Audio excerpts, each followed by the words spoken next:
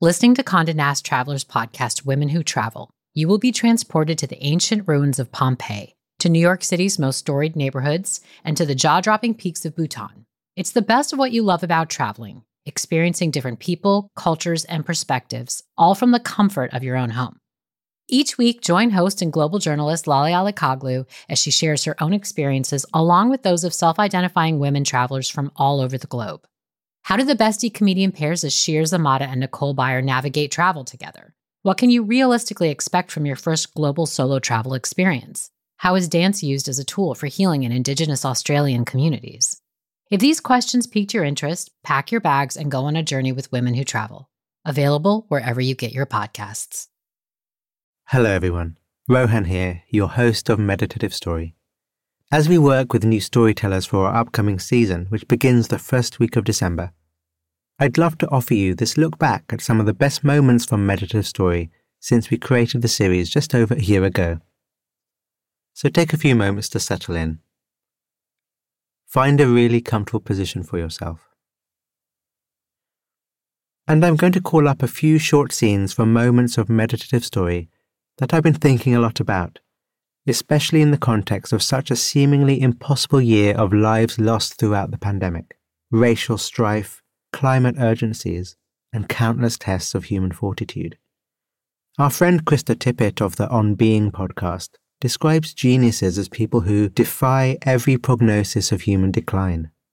I think of the extraordinary people who have shared a meditative story to be this kind of genius. Truth is, it's a genius that lives in each of us, requiring faith, patience, and resilience in tough times like these.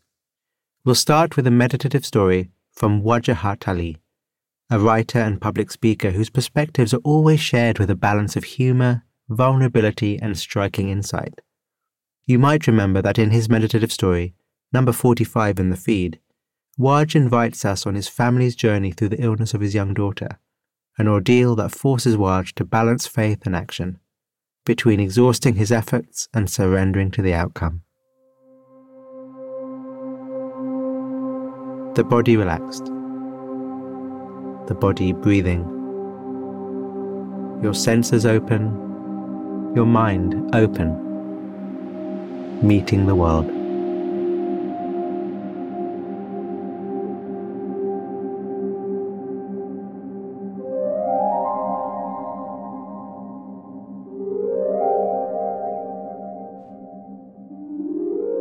I wake up before the sound of my alarm, to my phone ringing. I'm in Vancouver for work, alone in my hotel room. I hear the morning's first birds. The sound is distinct but softened by the white noise of the hotel's air conditioning. Daylight is just beginning to push its way in, seeping through the cracks of the curtains.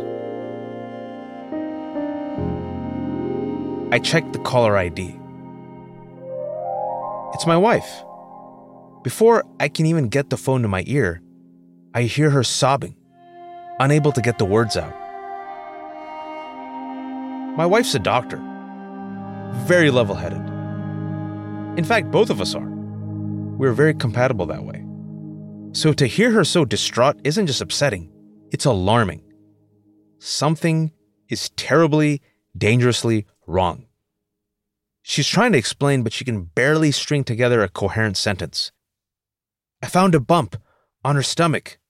She's talking about our little girl, Nuseba. I took her to the hospital and they found bumps all over her liver. It's not good, she says, trying to catch her breath. It's not good. I ball my hands up into a fist and punch the pillow. Yell no. Instinctively, I offer a barter prayer. All right, God, my life for hers. Simple trade. 38-year-old man, 2-year-old girl. Let's do this. I'm committed to the barter, even though I know I'm not going to get an answer. But alone, in my room, I still say the prayer. It's my way of trying to make sense of what is ultimately a cruel, senseless event. Why would a 2-year-old girl get cancer? There's an Arabic word, Waswasa. It refers to those sneaky whispers in your head, that little devil on your shoulder that gives you the absolute worst advice at those times you most need a level head. Once it begins, you go to a very dark place, very quickly. Like the Gollum place. In an instant, I mentally and spiritually prepare myself for everything to go wrong. What happens if she dies? This is me burying my daughter. This is me telling my in-laws she passed away. This is me telling my family in Pakistan. This is me imagining my life after burying my daughter. This is me pretending to be happy and normal for the sake of my son. It's a way of avoiding reality, burying my head in the sand. But just as soon as I think it, I rein it back in. So how can I fight this? How does a person take on cancer? A father. How do I take control? A father is supposed to fix things, like that's my job. I want to absorb Nusayba's pain. I want to believe it's in my power to fix things. But of course, I'm not a doctor, much to my South Asian parents' chagrin, and to be honest, I don't even have health insurance. My wife does though, thank God.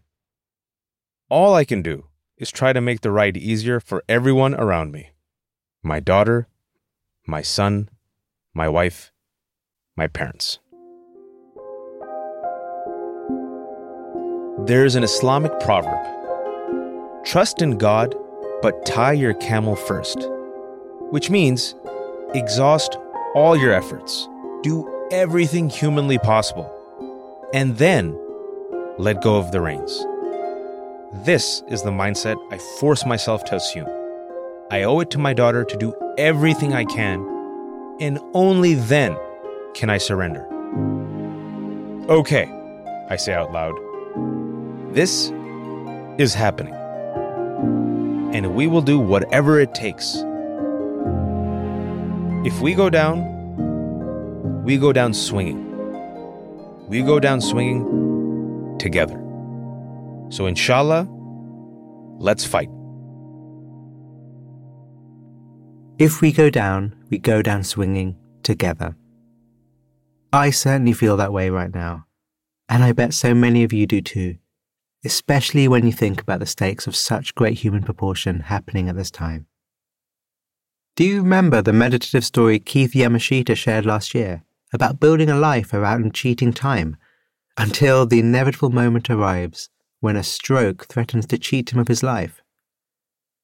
But rather than being defeated by it, Keith's world unexpectedly expands, what he calls the second chapter. Look for episode 18 in the feed if you'd like to hear it again.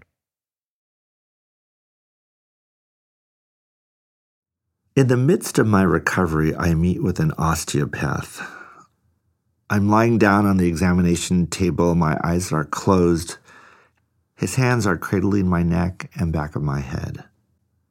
He asks me to visualize a light source in my body. To make it easy, he says, just make it a light bulb. Okay, take that light. What wattage is that light bulb? It's a 100-watt bulb, I answer. Light bulbs also have dimmers. Is it up? Down? It's full on. What wattage would it need to be to light up everyone in your life? He asks. 1,000-watt bulb, I respond. Why would you stop at a 1,000-watt bulb? I don't know. Fine, an infinite watt bulb. Okay, turn the bulb in your mind into an infinite watt bulb. His hands are on the back of my neck, and I'm trying to turn up this light in my mind's eye, and it is really hard. I'm trying and trying and trying, and I'm not able to light it up to that level of intensity. And then, all of a sudden, it's as if there's this profound explosion of light. I feel it at a cellular level. 1/1,000,000th of a millisecond into that feeling, my doctor says, yes, exactly like that. That's the power you have always had, he says. You just don't know how to control it.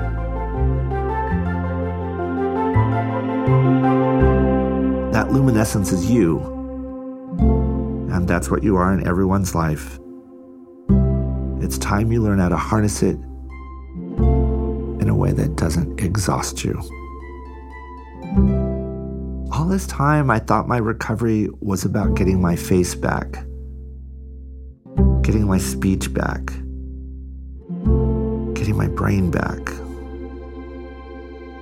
As I lie here, at the beginning of the second sentence of my life, I start to realize this isn't a medical recovery.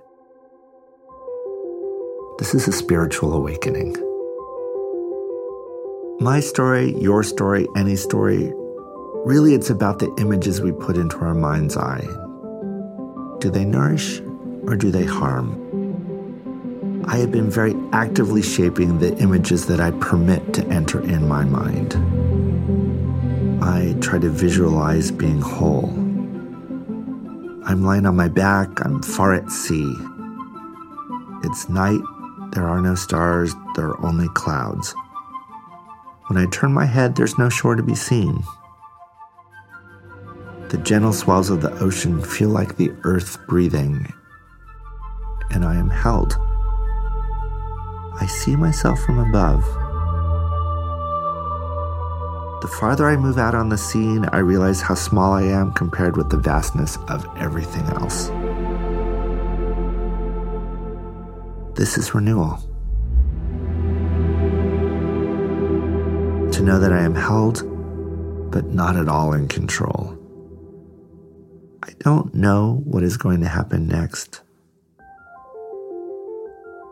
And it's about coming to love that mystery. I don't know why, but I feel safe.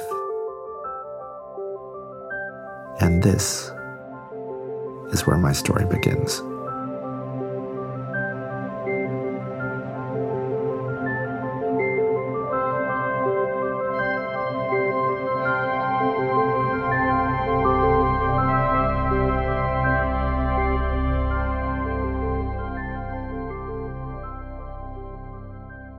I draw on Keith's meditative story because it so vividly reminds me that our minds throw illusions.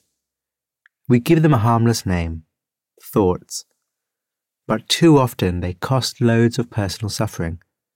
They appear in our consciousness without our control and sabotage our ability to feel at ease with the now, whatever it is.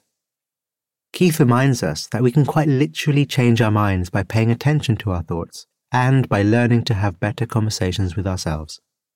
Another meditative story I'm so happy to revisit is from Judith Grisel, the behavioral neuroscientist and TED speaker known for her research on the role of the brain in drug addiction. In her meditative story, number 40 in the feed, she unlocks a beautiful way to protect ourselves from the fear of falling short on expectation, whether these are self-imposed mindsets or the needs that others project onto us.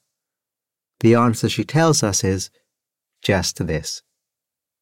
Take in this scene from Judith's meditative story, and at the end, I'm going to pause for 10 seconds. During that quiet moment, please bring to mind expectations that are burdening you, and quietly, or out loud if you like, tell yourself just this. In my first few years of sobriety, I have this sort of superficial fullness. But I keep going. My strategy is to plow right through, keep myself excessively busy with deadlines and urgencies. I look well. I'm earning my PhD. I have skills. I can roll a kayak. I'm a decent skier. And I'm a complete mess. I console myself with plane tickets and ice cream. I watch the dahlias coming up in my yard, and I try to convince myself something's going to happen. But still, I feel empty. I'm in graduate school in Boulder, and I'm desperate for a solution to this feeling. I seek out mentors and teachers, like wild Sister Ancilla. She looks about 190 and walks with me stooped to 90 degrees. This makes her always stare at the ground as she repeats over and over the same 3 tedious words in response to any and every question I ask her. It's a mystery. This makes me so angry. But I also think, yeah, but I'm still drawn to keep coming back to hear her say it. The Quaker meeting I attend is at the other end of town, and 30 minutes by bike. The building is very nondescript. I grew up in Catholic churches, so it isn't beautiful. But I am absolutely fascinated by the fact that no one's in charge. No one's up at the front with all the answers in a Quaker meeting house. I love that nobody has authority here, which means there is no one to argue with. The pews are arranged in a circle, with an empty space in the middle. There's a window across the room, and I sit to look out with my back to the wall. It's quiet. Occasionally, people stand up and voice whatever is on their minds. Maybe read a poem or tell a story, or mutter things that no one seems to understand. But mostly it's quiet and without pretense, and both suit me. I haven't made any friends here. I arrive late and leave early. But today something extraordinary happens. As I take a seat, I return to the question I keep asking myself over and over. What should I do with my life? Who should I be? These questions gnaw at me. I'm desperate for an answer. And suddenly a voice, as clear and coherent as I am right now, says to me, just this. You're doing it.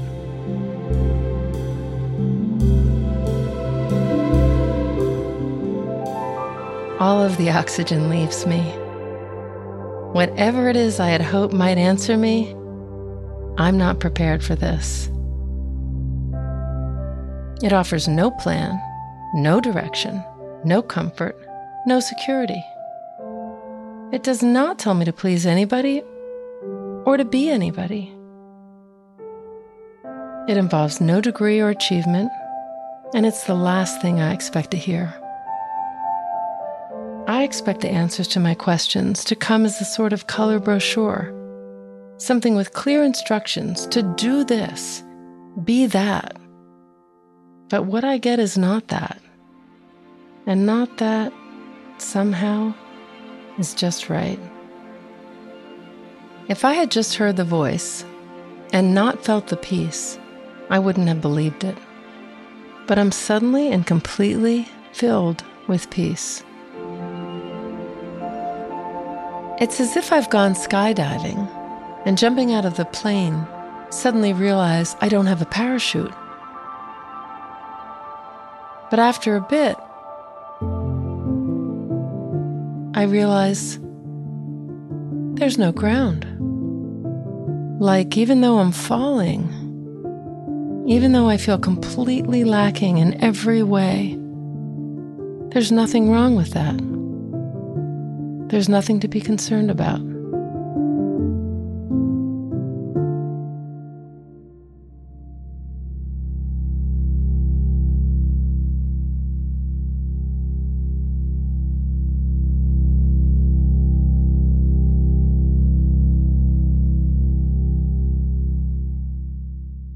Our last meditative story in this between-season look-back is from Guan Featherstone. It's episode 50 in the feed if you'd like to listen again. Born and raised in south-central Los Angeles, a neighborhood rife with gang violence and drugs, Guan is determined to go his own way. In part inspired by the cowboy shows he watched on TV as a boy, Guan learns to ride horses at a small stable in South Central, and it changes his life forever. If you remember this meditative story, think again about what happens when Guan first gets on a horse, and how this magical act of communion shapes the way he views his role in his community and in the world. The rough LA neighborhoods Guan successfully emerges from paint a bigger picture of how we can create a more just world for those living in the margins. I hope this meditative story sticks with you and gives you something to hold on to through chaotic moments that might be ahead of us, in America and elsewhere. We can solve this. We will solve this. It ain't easy being black anywhere, but it's better than I remember back home. LA has its own rules. How you deal and interact with people. You got the gangs, you got racism, cops. Some of my old friends are dead, others in jail, and those who aren't, they're strung out. I don't want to be around anybody here, and I miss Berlin. Then somebody rear ends me in my mom's car, so I prolong my ticket to get all that handled. Weeks turn into months. I pick up some work in construction. I feel stuck. I fall into depression. One day, I run into my old high school sweetheart. We start spending some time together. I open up to her about how I'm feeling, what my childhood was like, my passion for cowboys and the code, about my time in the service, my hope to do good. I tell her I feel a bit lost, like I can't see what comes next for me. And that's when she tells me about the Hill. Stables in the middle of LA, where black and Latino cowboys ride their horses and learn rodeo. Some of her own family go riding at the stables. They're cowboys, she tells me. I say, nah, it can't be no horses up here in South LA. I drive down the main street in search of the Hill to see for myself. All I see is an industrial area.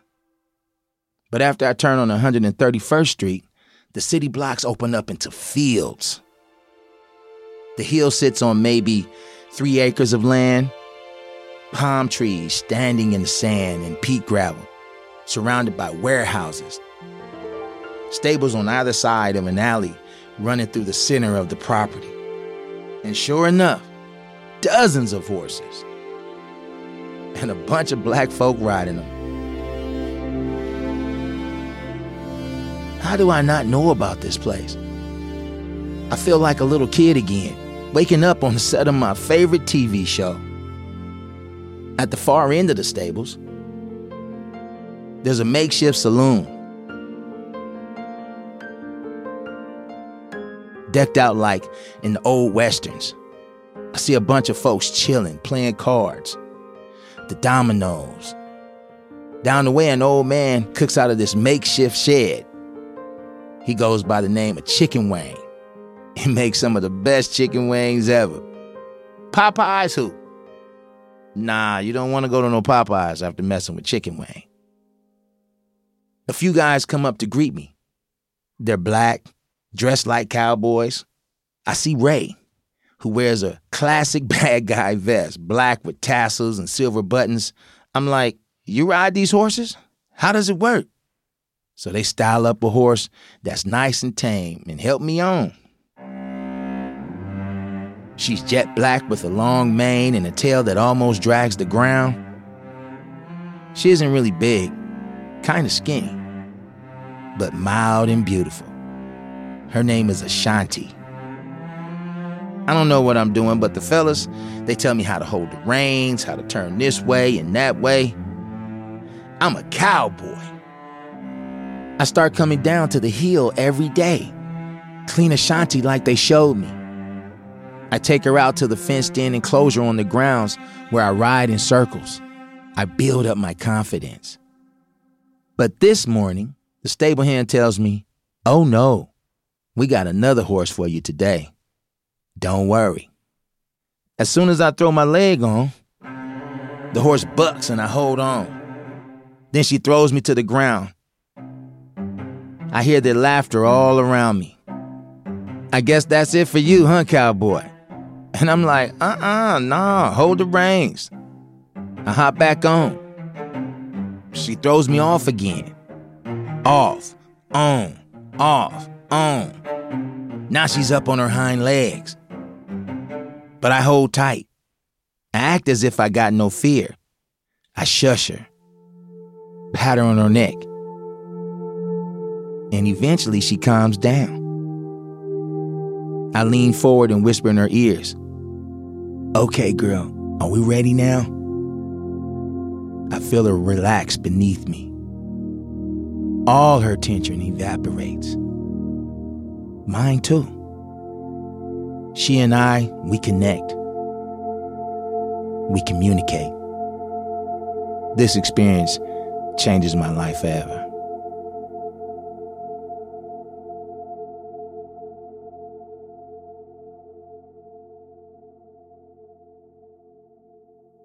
Thank you, Wajahat, Keith, Judith and Guan. And you. Body relaxed, breath long, and jaw soft. Let me ask you a question. Which of all the scenes in these meditative stories that you've heard, possibly for a second or third time, is most here with you now? Which one resonates with you the most? Acknowledge that. Feel that. Appreciate that. I'll be back for one more between-season look back, giving us just enough time to prepare this next season for you, which is shaping up to be the best one yet. From here in Glasgow, Scotland, and on behalf of our team in New York, thank you for listening. If you're moved to leave a review for us, we'd really appreciate it. We read them all, and it's the kind words from you that make this entire project worthwhile. On behalf of the team at Meditative Story, thank you for spending time with us today. We love creating the show for you. And if the show serves you in a meaningful way, we'd love to hear from you. Would you take a minute right now to write us a review in your podcast app? When you leave a review, it really inspires our team, and we're a group who derive so much energy from understanding how Meditative Story impacts you. It's also a way for you to pay it forward by helping others discover the show. So if leaving a review speaks to you today, we'd really appreciate it.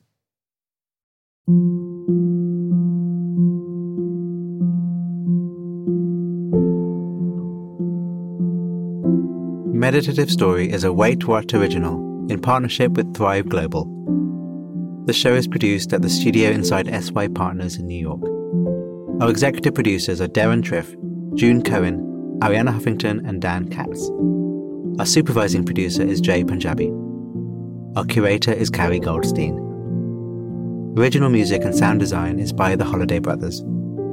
Mixing and mastering by Brian Pugh.